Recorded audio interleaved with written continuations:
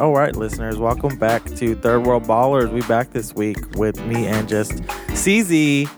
How you doing? Hey, CZ. It's been a minute since we had our own one. It's kind of awkward. I don't know what we're going to talk about. I lost touch with you. Well, you see, this is what happens. I call up Josh and I said, hey, want to go to a party? I told him I have the tickets to Smash Disco. They're rolling out the red carpets for me. See you there in 5. Holy shit, man. We were having a good laugh at some funny ass shit. So for the listeners, if you want a good laugh, it's just it's a tragic but very funny story of somebody that we knew back in the day. So if you're a subscriber to Amazon, go watch LA Inc. Season 7, Episode 1 at about the, let me break it down for the listeners because I know it. Break it by the minute. The half-hour mark, you're going to get some funny-ass content. You're going to say, you know what? After you watch, you're going to be like, hey, let's go to a party. And hey, who is this guy? I want to know about him. Holy shit. I want them to tell them about me. Honestly, watching that video was a trip down memory lane with that guy, especially those photos. We have for the listeners. Oh, yeah. For the listeners, if you watch, you'll actually see what Steven, reoccurring guest on this show, looks like. He's at a party. He had the drugs in his pocket. The other guy had the beer in his backpack. They were good to go. And he knew the bouncer, so they got right in. So they got right in a Smash Disco. They said, "Jeez. Sir, your bloody beetroots is ready."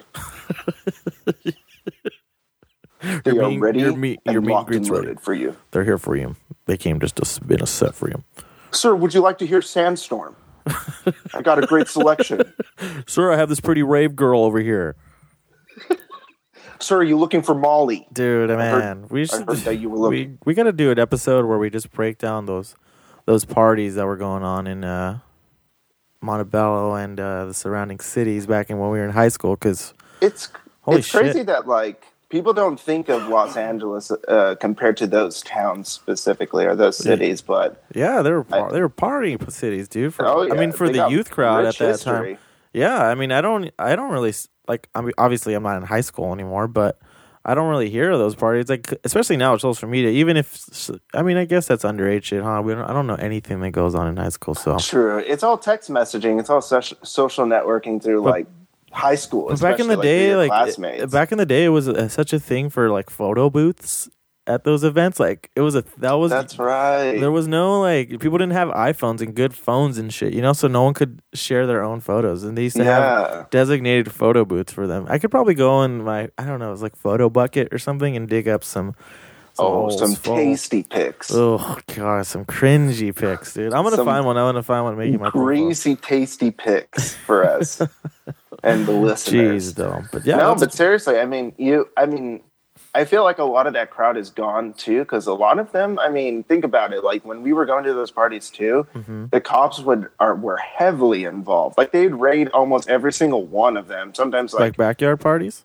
Yeah, and sometimes you're talking backyard parties. I'm talking underage bullshit. $10 clubs. Okay. But the backyard parties too. There was. I feel like there was one every weekend. I'm sure. Honestly, dude, we didn't invent backyard parties. Yeah. They're probably still going on, honestly. Yeah. It's just but there was I don't think the involvement of the police in that. Oh, realm, for sure, at dude. least. That must be so annoying for a cop to just pull up to one of those things and be like, God, I just have to get kids running away. Like, you're not going to bust anybody. And if you do, he's going to be some slobbering, gross young teenager. Sir, cease and desist with the tongue trajectories into the mouth of the woman. But seriously, that's what's crazy. It's you would see more of a heavy influence with these backyard parties than you would with these sort of underground clubs and shit, because they would go on nonchalantly, taking in underage kids and shit. Yeah. And taking in whoever, the bouncers knew them. They would let them right in. They were cool kids. They were part of the cool kids club. I knew the bouncers let me right in. Yeah, that's why I'm a certified member. That's why I always hung out with that dude, because he just knew how to get into the parties, man. Where I wasn't invited, he'd fucking get right in. He knew the bouncer. He always had the drugs in his pocket. He was good to go. But you know who also had the drugs in his pocket at all times? Tekashi 6ix9ine? Matthew McConaughey. My boy Matthew McConaughey and Tekashi. Oh, yeah. Damn, two two long-haired boys. Two long-haired boys. Yeah. Two gristly long-haired boys.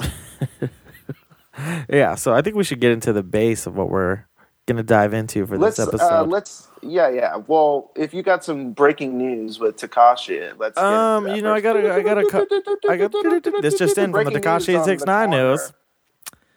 So yeah, I think he's actually gonna get off. He's not gonna. His sentencing doesn't happen till next year, so he's still spending this whole year in jail. But he basically ratted on his homeboys, and they're gonna let him walk with house arrest, I believe. And yeah, what a bitch. His I was listening to his baby mama. She was on a Vlad TV interview, I think, like last week or something. And they were asking her if she was concerned for her life, because he's ratting on essentially gang members too. Like gang members know other gang. Yeah, he's gonna have to go on witness protection. He is, yeah. They said that, like, how are you gonna hide this guy? How are you going? Fuck, are you gonna hide this guy? He's gonna make a song the second he steps out of jail. I mean, what are they gonna do? He's gonna have to shave his head. Like, what he has, he's covered. He literally has 69 6ix9ine tattoos tattooed on him. Yeah. So honestly, I don't even know if there is a way to do that. How do you put someone like this? Yeah, in witness protection. I don't know, but I think that's what's gonna go on with him. But basically, yeah, he ratted on. He ratted on somebody he told to commit the crime that he's being charged for, basically. So that's why I feel like that's like a real big bitch move. What? As a rat, yeah. He's like the boss guy, basically, setting up these hit orders. Yeah. Ratting on the guy who's supposed to commit the order that he is saying to do. Yep. And yet he's walking. He's walking away. Yeah. So that's why a lot of the rappers are kind of chastising him and being like, man, dog, like, you just fucking straight up crumble. That's some bitch shit. So he knows it. He's a bitch. I mean, dude, like, when the pressure's on, he folded, So really speaks to Tekashi's character. He's fucking 20, what is he, 23, 24 or some shit? Dude, that doesn't excuse it, man. Look at Nas. Nas was 19 when he recorded Illmatic. And he fucking knew how to handle What I mean is that, did Nas go to prison for ratting on people? No. That's what I mean. In prison, it's a total different circumstance. Like, at his age, I'm saying, right. Of course he would fucking do that. He's like, I got my whole fucking life ahead of me. Hell no. I'm not going to fucking toil away here. I'm not get out any way I could. Yeah. So he's pleading guilty to all that. The thing is, he's not planning it very well, because he did a terrible job. Christ. I mean, his career, dude.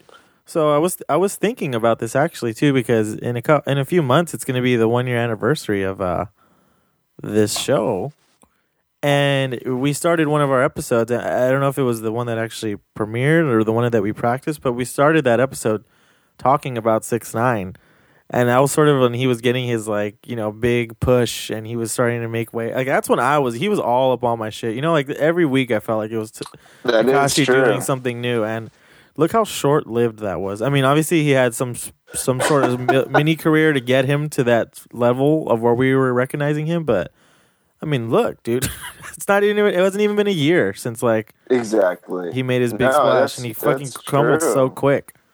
He did it I guess a lot, but not really, I when I was listening to the last when you and Joel were talking about like Kanye and the sort of like music that exists now and stuff, to me, like, it's not like they're not creating culture. It's like the music of the culture that is, like, yeah. And they like to think of themselves as innovators and as creators, but it's like you're just exploiting the markets that is already there. It's not like you're doing anything different. Yeah, they're not pushing the culture or setting a standard of music in any means. Yeah. No. So it's so easily forgettable, because there's a million other guys making that sound to make you feel the same exact way and not elicit any sort of creativity and actual emotion. The music of the culture will never exist more than like a day, because that's what all of culture now is. It's so fucking rapid. Yeah.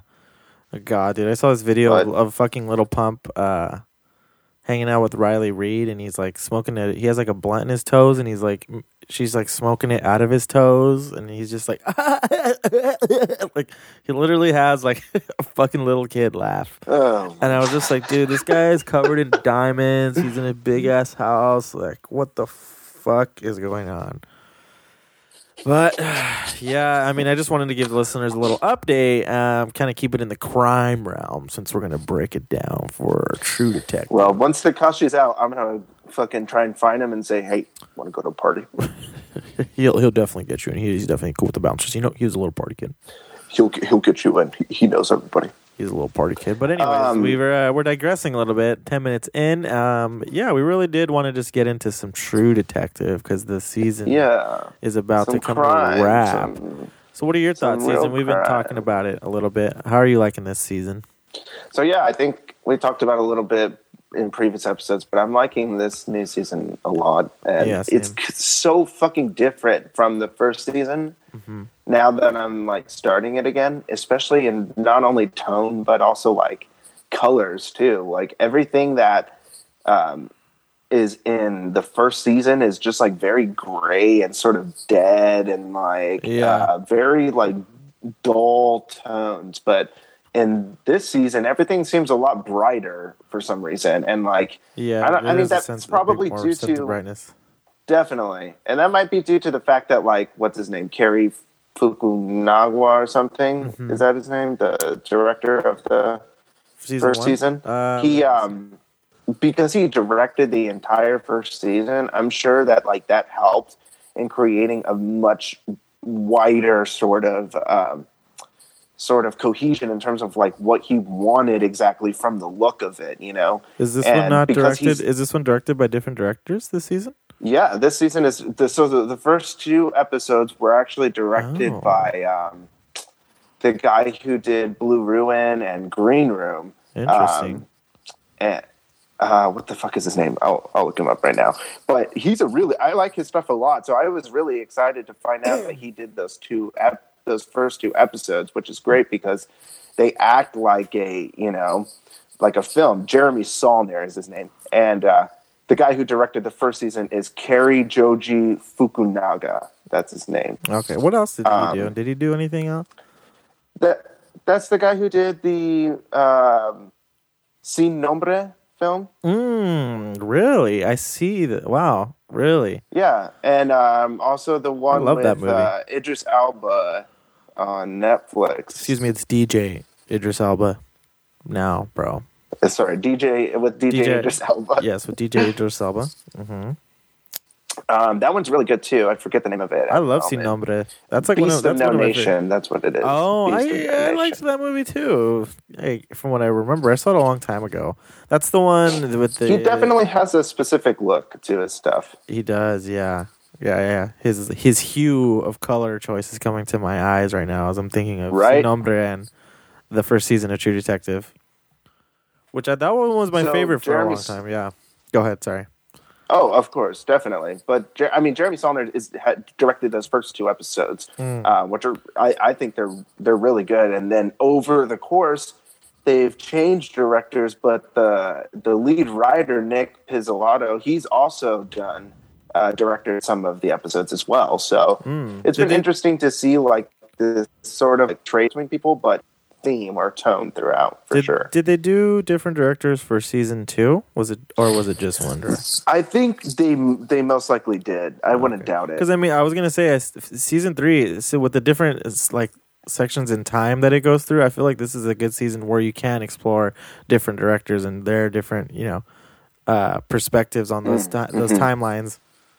Totally, and I think that's what makes it so interesting and intriguing because, like, say for instance, the Jeremy Saulnier episodes will have such a different feel to them. Like they feel a lot more like clouded with tension and sort of like suspensefulness, and it's like he treats them like a thriller, and they kind of are, but the symbology and iconography that is in is in season 3 isn't the same as season 1. I noticed like it's a lot more toned down in terms of the occultishness and sort of like That's what drew me in so much from season 1. It was the cult part of it. I love all that occult shit. Definitely. Especially when it's all satanic too. Like when they find I forget the first body. Yeah, Like the first body. It's in that little ritualistic yeah. pose. And it's got the crown with the antlers on her head, and that was so dope.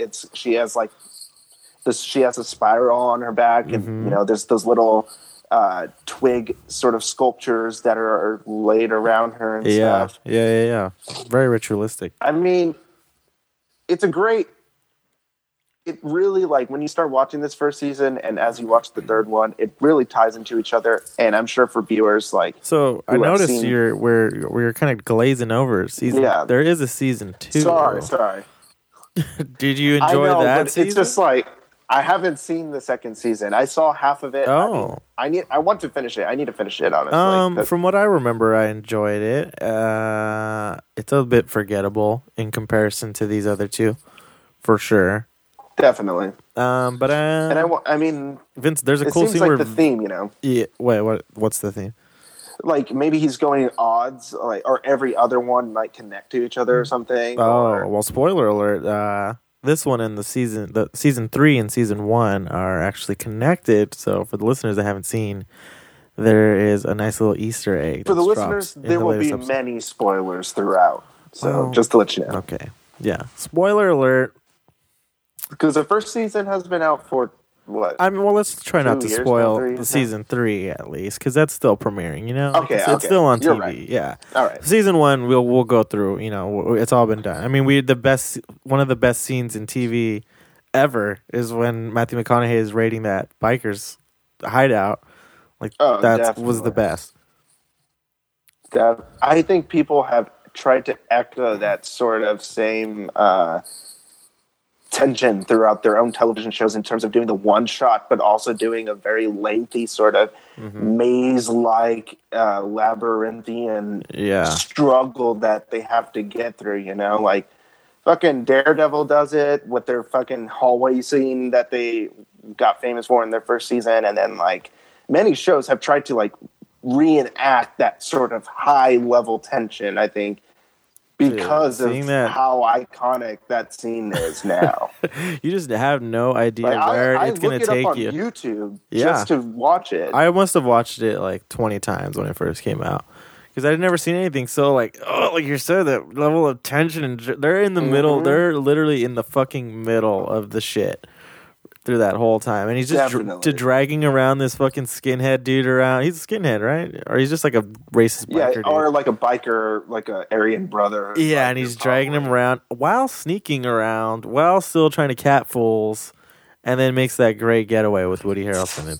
It is pretty fucked up that they did basically start an entire war between like black people and the cops, like in the end, That is true, huh?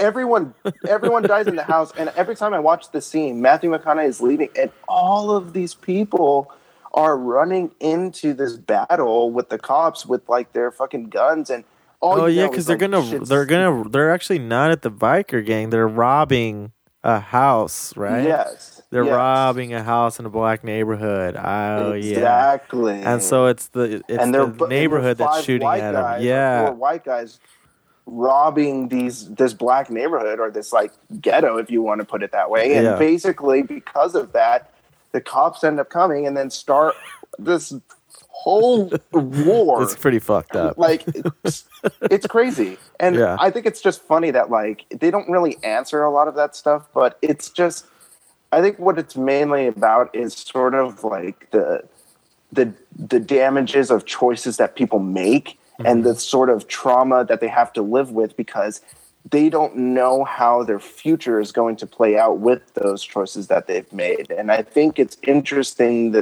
to watch as a viewer, because as you're watching it, they flip between time, right?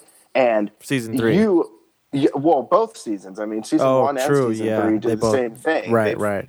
And I think that there's this element of like, you as the viewer know that the future holds this mystery because of the fact that like they're giving you all the clues. Yeah. But these characters have no idea what's going to happen. So watching them trying to figure it out is so emotional and like intense for them because they're going to get the shit kicked out of them and again have to live with the like damages that they're causing to their own families and to themselves because like no one makes it out alive in these seasons, you know, like everyone is affected in some way. So I mean, speaking of that, I'm just wondering where they're going to take Mahershala Ali's family in this season finale that's coming up. I mean, because again, I asked you, did you know, did they say what happens to his wife? Did you look?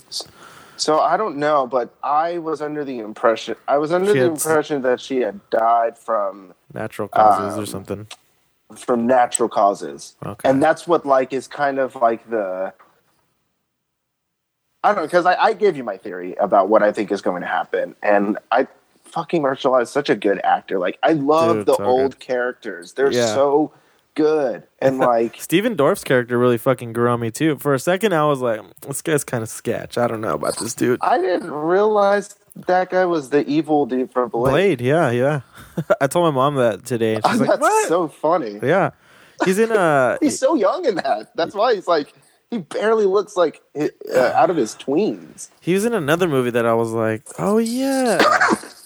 What movie is it? Well, I look this up. But I mean, that last episode was so good because of like, I also see that side of the Alzheimer's. I love the way they're using that too. Mm-hmm. Spoiler for people, I guess. Well, no, that's, I mean, it takes place between 3 different timelines. Yeah. One in the past, one in the present, and one in the future. Yeah, I mean, we could talk about what's going on, but let's not just give away the big clues that have happened throughout the season, because there are some big ones. True. A lot of impact for some characters. But the old man that Mahershala Ali plays in our present day, is a great character, and just like a great character study of just like how time affects us in different ways, and just trauma. Like how the evolution of trauma escalates to the point where you either repress it or you confront it in these sort of like very violent ways, which is, I think, what True Detective is like basically all about. It's this sort of confrontation with the darker nature of yourself in order to like destroy it, so you can find a sense of hope and a sense of peace. Because Matthew McConaughey's character in the first season he's just like a fucking nihilistic ball of depression, you know? Ex-cop, ex-FBI, right? He was ex-FBI in that? Ex-narc. Ex-undercover narc, yeah. And he's just been through the fucking gutter, and he recognizes that. And so that's made him a sort of nihilist. And also because his daughter died and his wife left him. And that gets revealed, obviously, in like the first 2 episodes. Yeah. So very similar to Mahershala Ali's struggle. Exactly. And that's what I think is the idea, is that like, again, these guys are floating through this sort of time, this spiral, if you will, of time, and they have to confront this like darker side of them that they're afraid of, you know, because it means recognizing that there's something beyond it, and they don't want to recognize that. To them, there's no light beyond it. It's just all darkness. It's all bleak. It's all fucking awful, you know? Yeah. Self-sabotaging. Yes, very, and self-defeating. Mm-hmm. Just like Matthew McConaughey in the first episodes, he literally says that he thinks the human genome was a mistake, or evolution was a mistake, basically. God, and he's such a nihilist, but he's such a great nihilist in that season. Right? He's like, we should just all recognize extinction and walk hand in hand together into it. Yeah. And it's like, and I love Woody Harrelson's dynamic with him, because it's... Will you cut that shit out? Yeah. Stop talking like that. It's talking all weird and shit. Steven Dorff's character is such the polar opposite of Woody Harrelson's character. They're the same, but different. I love Steven Dorff's character. He's so endearing, and he cares so much about Mahershala Ali's character. He's very fatherly, but has no kids. Pseudo father. So I mean, I love that nature between them as well, and like they play off each other really, like in that really, that great. that big scene in the last episode when he's like, "You dumb motherfucking," and he's like, "What? Say it." Like, say it. Yes, He's like, yes. he's Oh. like, "Say it." He's like, "I'm not gonna, but I'm thinking it." I just want you to know I'm thinking it. Yeah, like he's still being so sassy. Too. He's still being cool, like, you know, so sassy. Yeah, no, I love that part, dude. It's so great. And like, or when earlier in the season when the dad of the deceased is like, he calls him the N word when he's in the car, and the guy Stephen Dorff just looks at him. And he's like, "I'm sorry for that." He immediately breaks down. Yeah. I'm sorry for that. Man, I feel so bad for the dad. Yeah, I feel so bad for the dad. So terrible. So the thing is, there is definitely a class element to this as well. Because, like, think about it. All of these victims in both seasons are just like regular working class people, middle America, who are just trying to get by. Like the middle America, literally, who are fucking dying out because their jobs are leaving them. Like, take a look at season 3, for instance, as viewers will later see.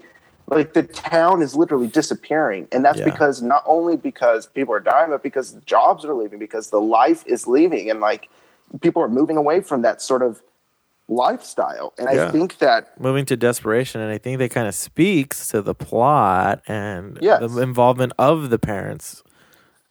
Yes, and that sort of desolation to try and remain despair, intact, that like dynamic that you've always known, but shit's changing around you so fucking rapidly. Like, I love that in season 1, you go literally through just so much time in terms of these people's lives. Like, you start in the fucking 80s, and then you work your way to fucking cell phones where, you know, this guy's like sending nudes to his chick on the side, and then you work your way beyond that to like the present and stuff. And it's just really interesting to see how all of that plays together, because, you know, it also creates the elements for them to look into the case further and figure out things that they couldn't have before, which is another reason why so many of these, I think so much of this takes place in the 80s and the early years, is because like a lot of the like people weren't concerned about that. They couldn't put a face to it. Yeah, and they were doing it like out in the open, stealing kids. Fucking, it was rampant back in the day before all this, you know, technology was around. They were fucking kids were getting snatched up left and right. Exactly. And I think that like they mentioned the hurricane in the first season, which devastated, you know, obviously like New Orleans and shit, where Louisiana, where it takes place and stuff, in that area in general. And I think that like how many sort of like rich, vile people probably took advantage of the fact that there were so many missing people. They could not look for them, you know. There's no way to like track.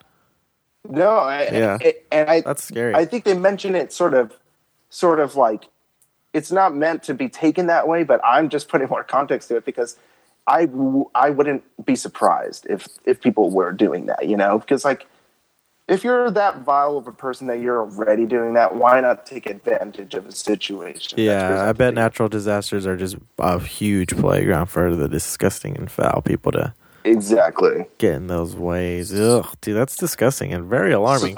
What, dude? With LA, totally off topic, but when LA gets the earthquake or whatever next natural disaster, dude, I can only imagine what kind of cretins are going to come out of the woodwork and just wreak havoc. Beverly Hills. Ugh, dude, it's gonna be the Hollywood Hills. It's gonna be disgusting, dude. LA is gonna be a wasteland, dude. LA is not prepared. People here are not prepared for any sort of natural disaster. Shit, it already is a wasteland in some senses. Oh, it's just like it really is. People are just walking around waiting for it to happen. If anything, I think True Detective, the second season was in LA.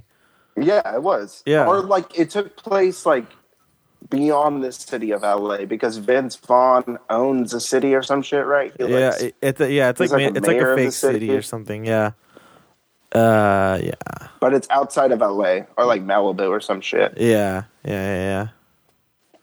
But yeah, what did you like? I mean, what are you liking about season 3? I've been talking my head off about both of them, but like, what are What are you like? What are you noticing in terms of the differences or similarities and stuff? I don't know. I'm liking all the references to all the occult shit and the huge web of a network that's been created, and how they sort of. So this is like a big spoiler alert of how they just basically tied it into the first season. I thought that was really fucking cool, and it just makes it feel like this case is just more daunting of a task because you know of all the powers that are in your way against solving this one crime. As for just a simple family, like how much despair it's bringing to these people, to just to get to the bottom of what happened to a missing child, two missing children, one found dead. You know, like just the network, and it just feels so. I just have this sense like it's so daunting for Mahershala Ali's character the entire time because the police force doesn't want to cooperate with him. They're just dismissive of it.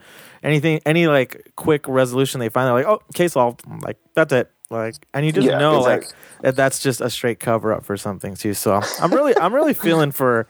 I felt for Matthew McConaughey's character in season 1, but I was like, he's such a badass zaddy. You know, you don't really got to feel bad for this guy. He's inflicting fake heroin withdrawal wounds and shit. And he's got like a fucking assault pack ready to go. I didn't really feel, but Mahershala Ali, you know, he's a Vietnam vet. I really feel for the guy, and he just has such a good pal in Steven Dorff. They're a great team.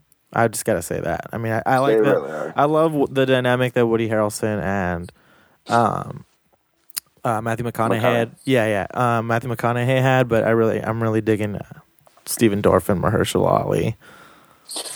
I think that like there's also the sense that like with the way that like the cases play out in terms of season 1 and season 3 because like we said, they're tied together and stuff. Yeah. There's so much more symbology and metaphor in the first season than this third season. Oh yeah. And it kind of plays, the third season's kind of playing it safer, like closer to the belt in terms of what they want to show and what they want to express, which I like. Because the first season was way more. I felt it was more occultish and just weird, like mystical rituals. This one, elusive. This one just feels like it's a conglomerate of sick pedophiles who are fucking turning all the levers around this town. You know, definitely, it feels much more straight, like. Fast forward, you know, thriller, and neo-noir. Yeah, you know exactly what you're going to get. And you were pointing out how they're kind of using parallels in the show to things that have actually been going on in real life, like the whole fucking Pizzagate triangle symbology and how it's used in that in True Detective. Nambla. Yeah, and the flight logs, you know, and the call logs, definitely. Jeffrey Epstein, all that shit that's going on now. So I was thinking, like, because when people read into True Detective, of course, the immediate thought is that, like, they're playing on, you know, conspiracy theories, right? The idea is that, like, it's a conspiracy theory. Yeah. That, like, a wide network of elite politicians and corporations, CEOs, whatever you want to call them, are engaged in this sort of pedophilic, occultist ring.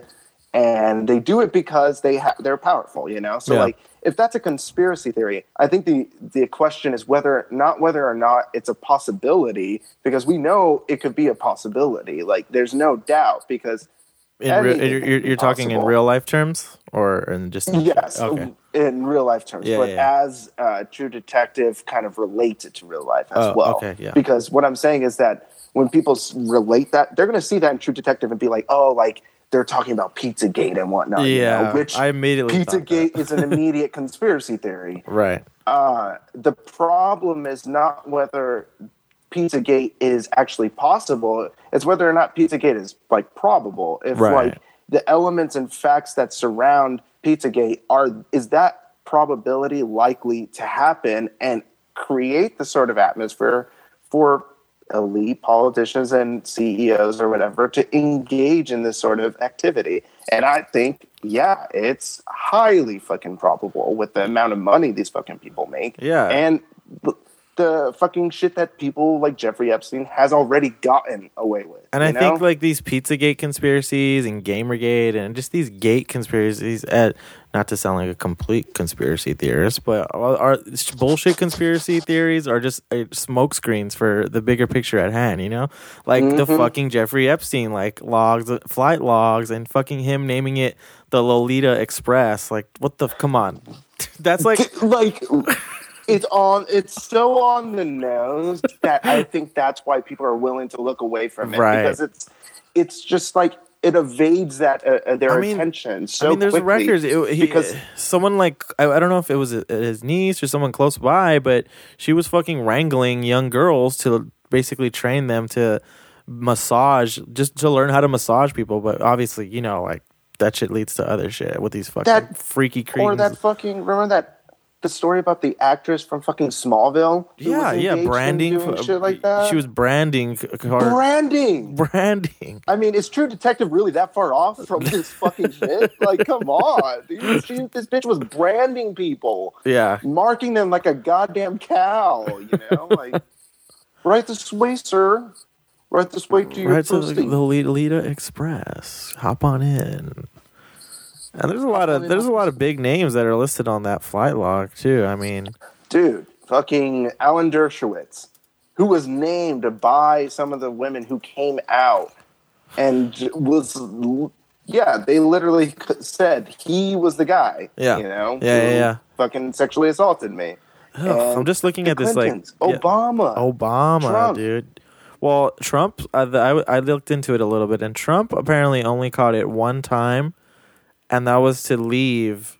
It was like Mar-a-Lago or something too. But his flight log, because they were all taking the express to a specific, like some remote area, right? I forget exactly where. But the Trump log, like a private island. Yeah. So the Trump log, if I'm remembering correctly, was like a flight out of Florida, not to go to this remote location or whatever too. But I'm just looking at this photo about this article, and it's like a photoshopped picture with some politicians on here with big heads, and it's just all these gross white men balding with liver spots. Like, of course.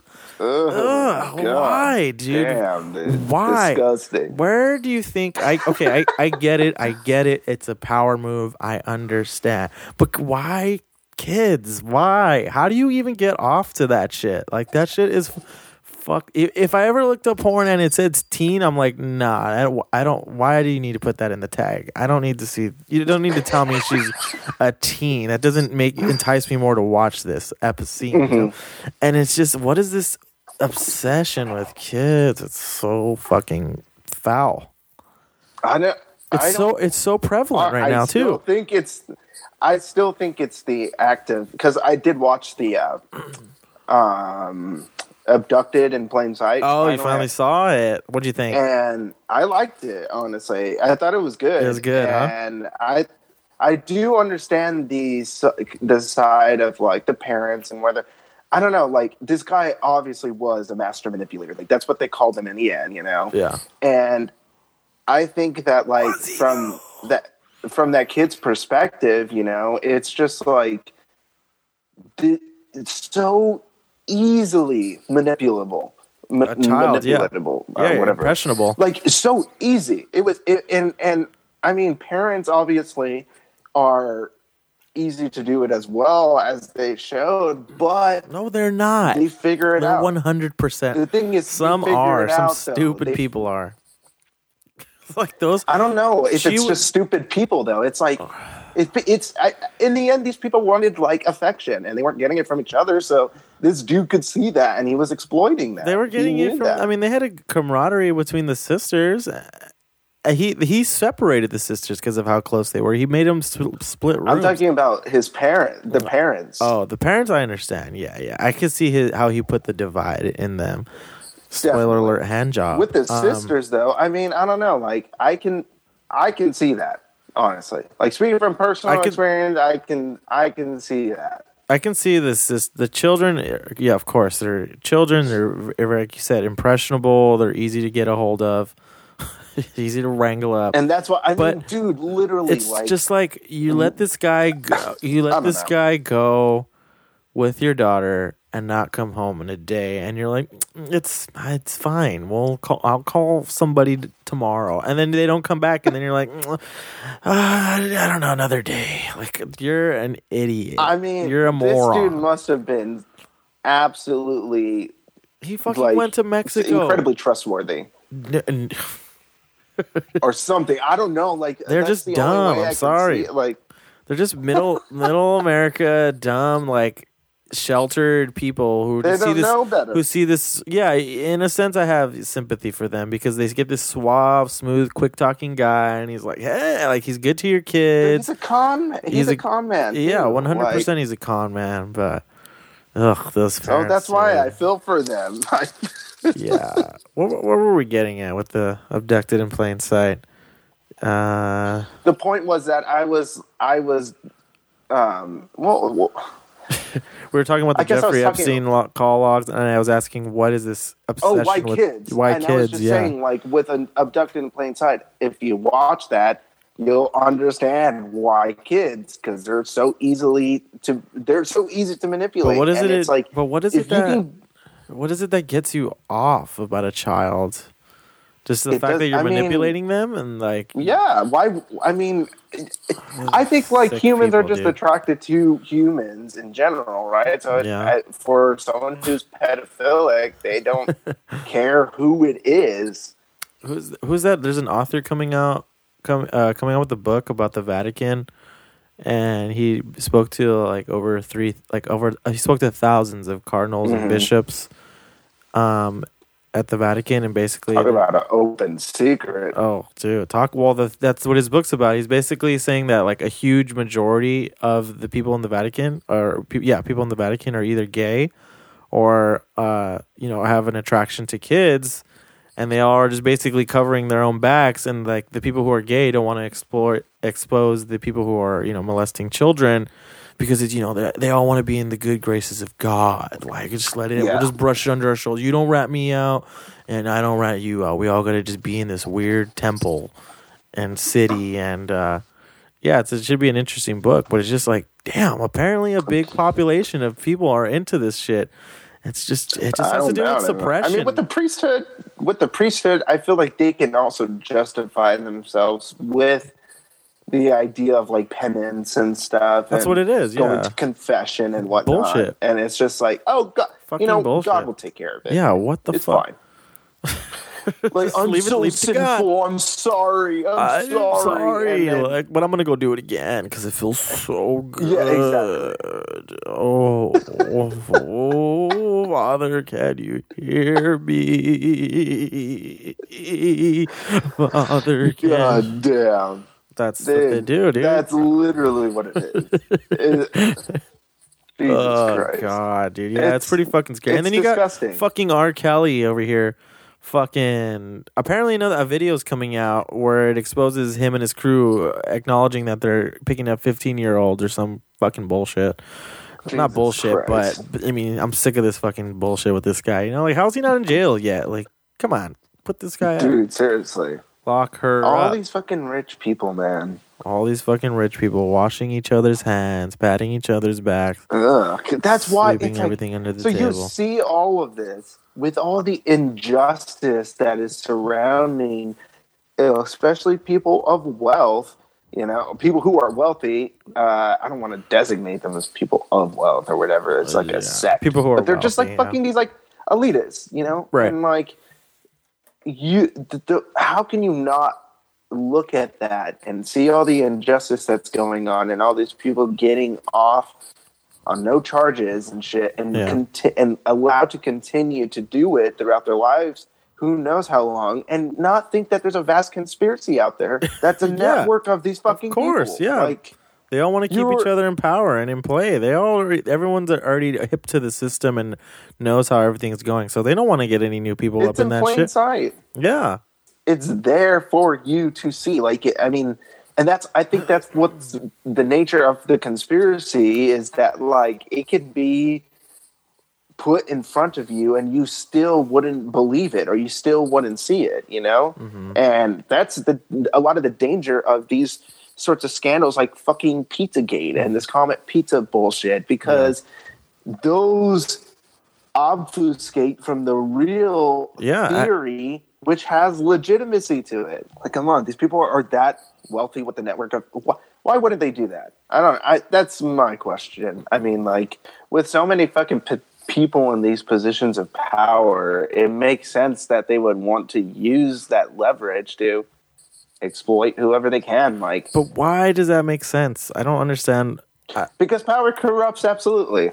Like, it does. That's why even small-time business owners are like the fucking totalitarianists that they are, because they love the sort of power that they can exert over a small group of people without this sort of like overarching, watchdog presence that like CEOs or big corporations have to go through, you know? And to them, I think it's just the idea that like you've never had power in your life and now you have it. And so you can do whatever you can be. That I think that just brings out the maliciousness in people. But do you think like these politicians, when they're, I mean, you have to have power to get to the point of ultimate power, right? Like, what? I don't understand. Like, were they bullied when they were young, so they feel that they have to sort of compensate or maybe for something? Maybe it's just lineage. Maybe it's just like that's what the family has. It literally could be tradition. This country was built on blood, so I can believe that for sure. If we're talking about, like, even to relate it back to True Detective, like, that's, again, with time. Time is just, like, layered upon these things where, like, this trauma has long-term effects, long-reaching effects into the future where its fucking tentacles have grasped and it's not leaving. It hasn't gone away. If anything, it's just gained more power. Ugh. They're just figuring out more ways to control the power, yeah. They're incredibly hard to take down. Like, if these guys are enlisting IDF analysts to, blackmail victims, like, are you kidding me? What power do we have as citizens to just, like, say, okay, cease and desist. Can you please arrest this guy? Like, he's bothering me. Yeah. Like, he's a director. Even in fucking our directors, dude. I want someone to do a deep dive on where this obsession with children and exploiting them came from. Because it was like, I mean, obviously we know slaves and, people of color have been exploited for years and years and years and years. And they still are being exploited. But when did children come along? And it's so hush. Because obviously think that colonialists were doing that. Oh, for sure, imperialists coming over to this country. Cortez definitely raped some little kids. Some natives. Oh, yeah. I don't doubt it, dude. Like, Jesus Christ, the fucking stories that are out there in terms of what the Spaniards were doing to like indigenous populations within Latin America, and then like what the fucking British were doing basically when they came over here to the natives, and like it's just this long non-stop lineage of fucking barbaric barbarism, torture, suffering, despair, and like it just keeps past. It's like these people are just put in place to keep that intact. That's it. That's all they've been maintaining their entire lives, is that structure of complicity and exploitation. Ugh. That's it. And like that's how can you like be mad at people then when they see that and they're like, now it's like inner entertainment. Like I don't want to, or like I'd rather not look into that. So I'm gonna watch this fucking binge. I'm gonna binge this Daredevil TV show my entire weekend. Yeah. I'm gonna binge watch Marvelous Miss Maisel this weekend. Actually, I'm just gonna go through the entire Marvel catalog since they've been canceled. R.I.P. to Netflix Marvel. I'm gonna miss them. I'm gonna miss Luke Cage. The soundtrack was fucking sick, dude. It's the most hip hop I've ever heard in my entire life. Luke Cage. I saw this fucking tweet the other day that just kind of like it brought it all into perspective too. It's so simple too. It's just like this guy was like, name your top 5 films of the last 20 years, or so. Yeah. And he names like good films within it, and some guy comments on it and he's like, Avengers Endgame, Avengers, Captain America Civil War, Captain America Winter Soldier. And it's like, dude, this guy's naming a movie that's not even out yet as one of his top favorites. People are just hyped on names now. So fucking hyped on names, lists. Who's stacked? Who's gonna make a cameo? Who are they gonna premiere? Who's next? What's the next segue? People are so ready for the next step of things, dude. They're not even enjoying what the fuck is being made and what's available right now, dude. And that's what makes them distracted. Like, can you blame these people for being so distracted then? When you're trying to scream in their face in terms of like, you need to fucking overthrow your oppressor. You need to fucking fight for your work. Your rights, your personal rights, work, your personal rights. And then guys are like, I just want to fucking stay home and watch fucking Luke Cage, dude. I don't care. Dude, I get enough of that. I'm just gonna fucking tweet, man. It's all like, good. Yeah, exactly. And these people are just so desensitized. Again, and not only that, I just don't think that they're out in the open. And not only that, but like the news cycle is so fucking repetitive, and you're getting the same fucking watered down news day in and day out. So of course, people are sick of hearing the same fucking story on the same fucking 20 channels. So people are already heard that, but it's like, no, there are way more issues that you should seriously be looking at, not fucking whatever the fuck is on TV about Trump right now. Like some bullshit. Definitely. Yeah. So I mean, Jesus. It's a like you said, dude. People put in place to keep these fucking ideals and traditions in order still, and I think even the news cycle is part of that too. The now media it's just, enterprise. Yeah, exactly. Now I'm just so sick of what's on the news, and I'm sure a lot of people are too. And like you said, it just is discouraging to actually go out and get involved and get motivated about something, or just to try and convince those people who feel that way that there is. Again, it's like we're living in a world of Matthew McConaughey's and Mahershala Ali's who are so distracted by this, like they see the forest but for the trees, if that makes sense. Like they are willing to see the big picture but not their place within it or the little details that make up the bigger picture, right. And because of that, they're distracted and they don't see what they need until the last second, until they're on their fucking last lifeline, basically. And I'm like, until it's a crisis. It is. I think it is definitely a crisis like a crisis of ideology too. Because we're, as fucking Slavoj Zizek says, like this was the book that I mentioned in the very first episode.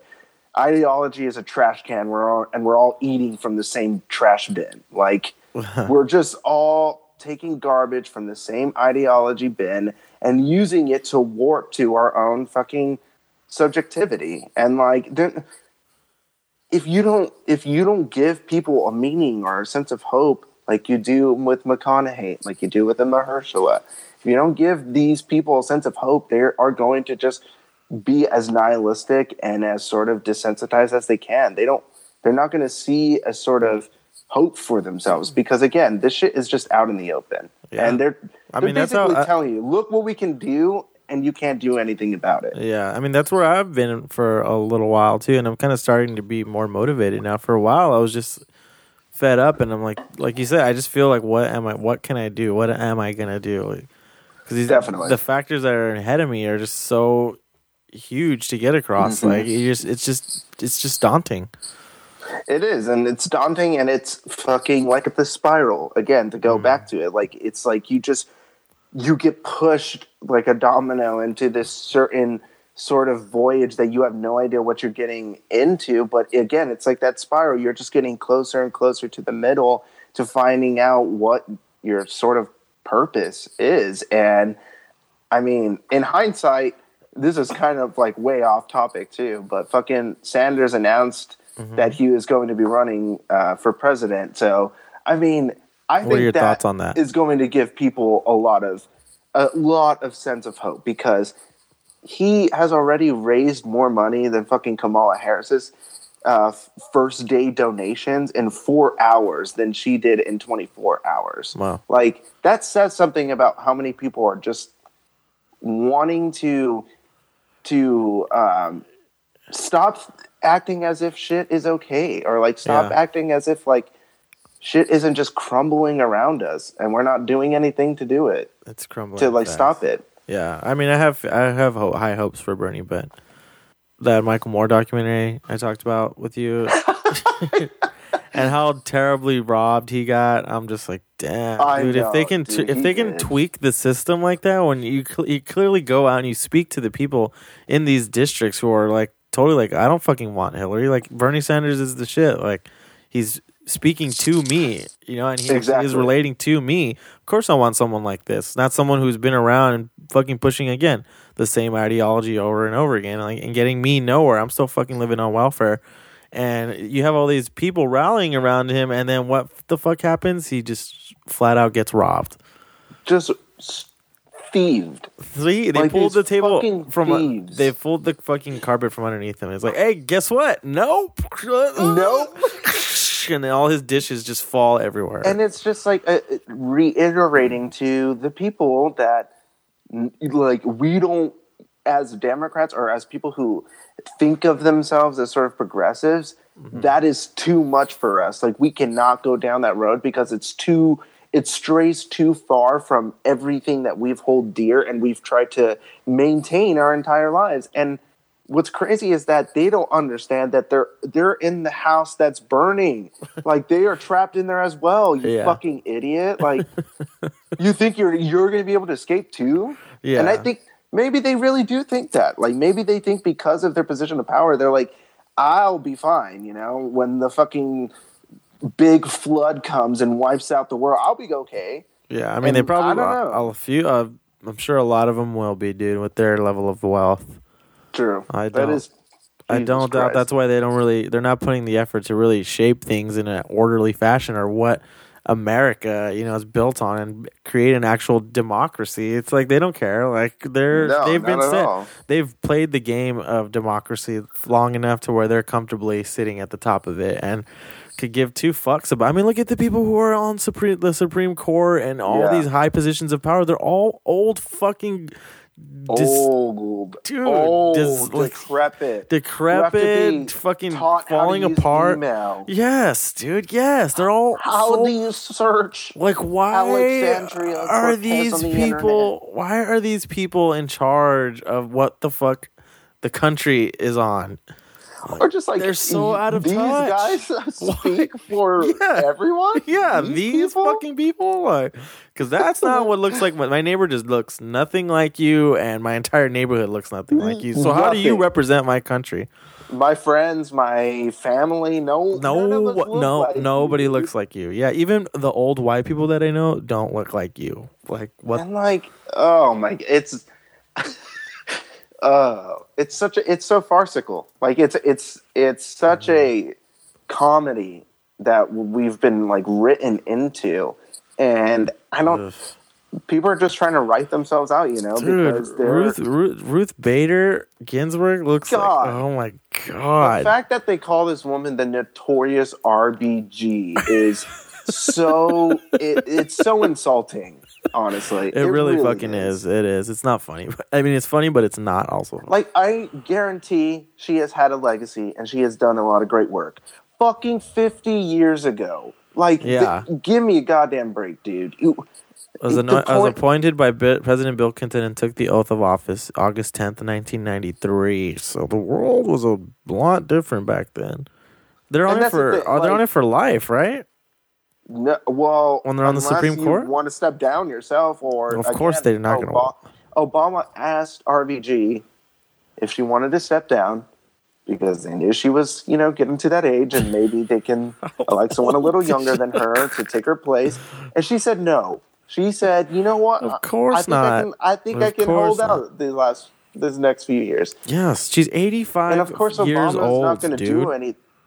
Exactly. Yeah. Well, Obama's not going to do anything about it either because, again, she maintains the status quo And Obama assumed that after him would be another person like him to assume the status quo. And now we get fucking the big wet president. Big wet baby.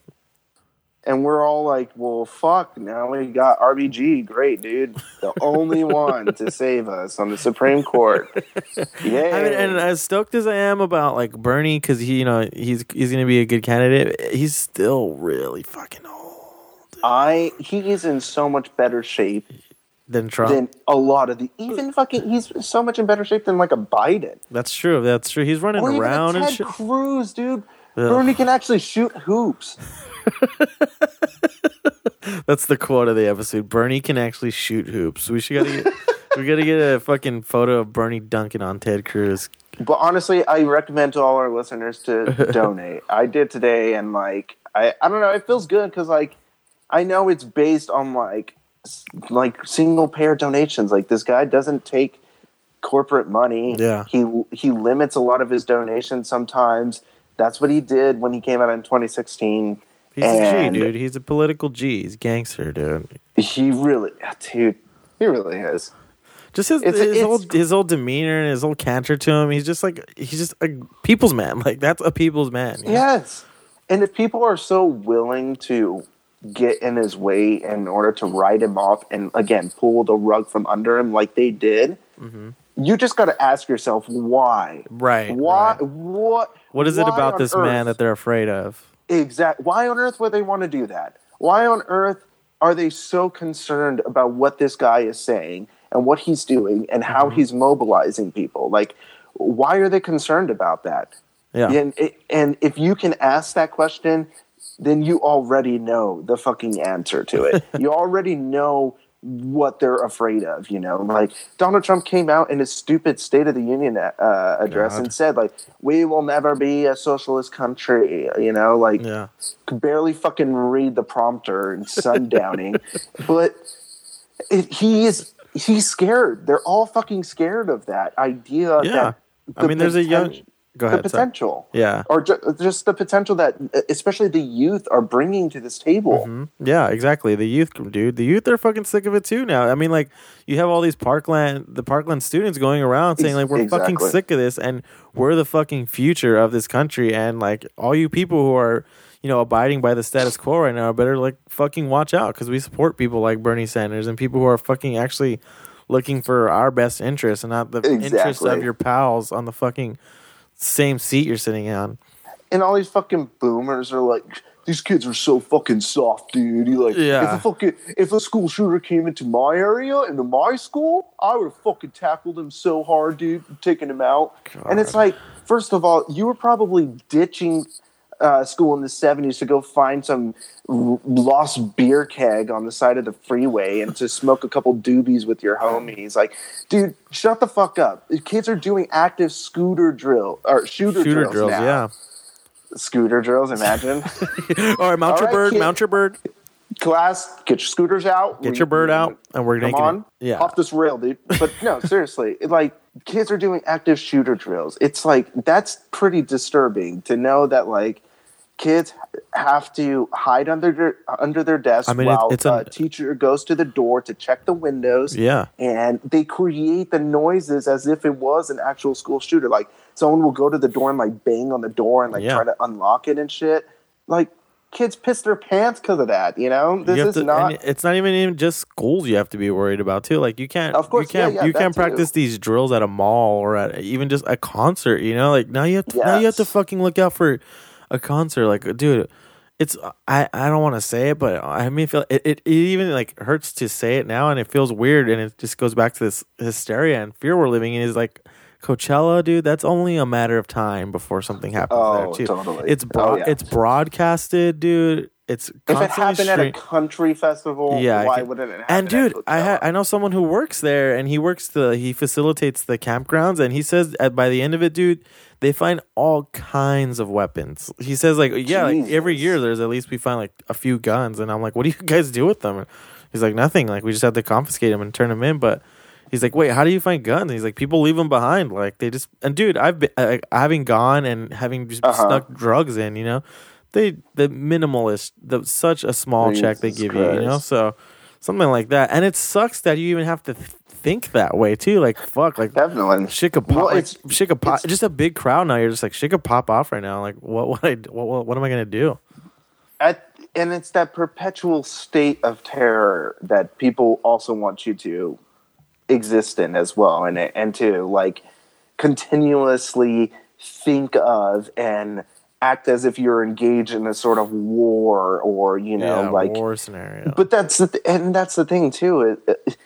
People are willing to accept that idea, but not accept what our foreign policy does to other nations. Right. And not only that, to accept the idea that if we think of like terror and people causing terror, a lot of these mass shooters are white people. Like that's a weird, I would say a good majority. Yeah, that's a weird thing that's going on. You know, like incels, dude. And they might be, dude. I don't know. They might be, but I just the fact that people aren't willing to like identify this kind of idea that like when you make it seem like your entire population is living in a constant state of fear and terror, your media surrounds you with it, your television shows, your movies, everything makes you feel fearful, even though you live in like one of the most safest countries in the world, you know? Yeah. But because of that idea that they bred in us with our media, I think like, of course people are going to fucking think that everybody's their enemy. Then they're going to like lash out in some way, you know? Like it's only bound to happen, I think. Yeah. Everybody's what's bound to happen? like Until we all start killing each other, or like people are living through a pseudo PTSD. Like people are made to believe as if they have PTSD, so they lash out in these ways that are very violent. I mean, look at Chicago, dude. Chicago is essentially like on the brink of that right now, an all-out war. I mean, Southside Chicago, you know, like a lot of that is created through. I mean, of course, like through like infrastructure and systemic issues that like create a sort of criminality and knack for criminality too. Because when you cause a population to live in poverty for years, but then fuel them with a sort of media that's incredibly violent, I mean, you're just breeding a person that's like just a volatile person. A fucking party goer, you know, tattoo wearer, ready to pop off, ready to pop off at the single moment's notice. Pill popper, cocaine doer, bottle sipping, like Matthew McConaughey in that iconic scene, like Mahershala Ali when he's on the track of the case, you know, like someone who gets tattoos at LA Inc. Yeah. I mean, the sun only disappears to reappear. Like, come on, people. Look at the facts. Look at the facts. They're on paper. They're on your back. Look at your back. Yeah, we went a little off the rails there, but I liked it, dude. This was a good episode getting into True Detective and just the structure. And the wider nature of that. Nature of it, that it reflects. If we're going to end it, like just as like last note, I think like True Detective is just one of those TV series that incorporates all this sort of destructive elements that we as a society sort of have inherited. But again, it's about making it out of that into like a sense of hope, because I think also The Revenant, not The Revenant, fucking the film with Ethan Hawke that just came out. First Reformed. Yes. Yeah. I think it's that is such a pertinent example of like how to exist nowadays, even though with this crushing sense of dread that exists over us, is like you have to be able to have hope and despair in both hands and hold them and balance them at the same time, because we know that shit is fucked up. But if we don't have a sense of hope, then that is how it's always going to be. It's always going to be chaos. It's always going to be fear. It's always going to be terror. It's always going to be something that can't fight back against, because the way we treat it is like it makes it elusive again, or it makes it like this sort of ethereal force that we can't acknowledge. Believe is real, or we don't want to believe is real. We don't believe it's real. Yeah, it's like 'cause it is Lovecraftian in that sense, because it's that like under the surface thing again, you know, like it exists in front of you, right beneath you, but your unwillingness to remove that sort of veneer or lens is what allows you to exist a very like leisurely lifestyle, even though you know shit is wrong. Like deep down in your bones, you just have this feeling, this sense that this is not the way it's supposed to be, you know? Yeah. And I think that the way that True Detective has played out, especially with the seasons that I've seen, the first and now this third one, I'm just looking forward. I'm really eager to seeing how it plays out, at least with the third one. Season finale, Sunday night. Sunday night, everybody. Everybody start watching it, catch up, because you're going to be bummed right you missed now. it right now.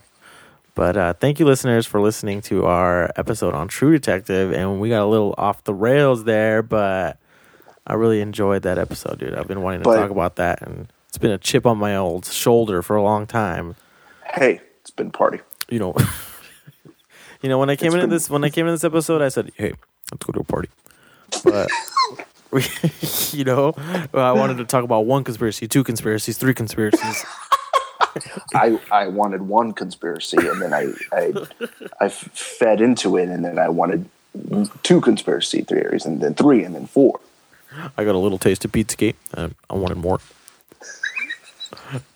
Cheese pizza. I had the cheese pizza in my backpack, and I had the extra child pornography in my I had the pockets. extra ketchup on my hot dogs, and it said, "Hey, Obama, let's go to a party."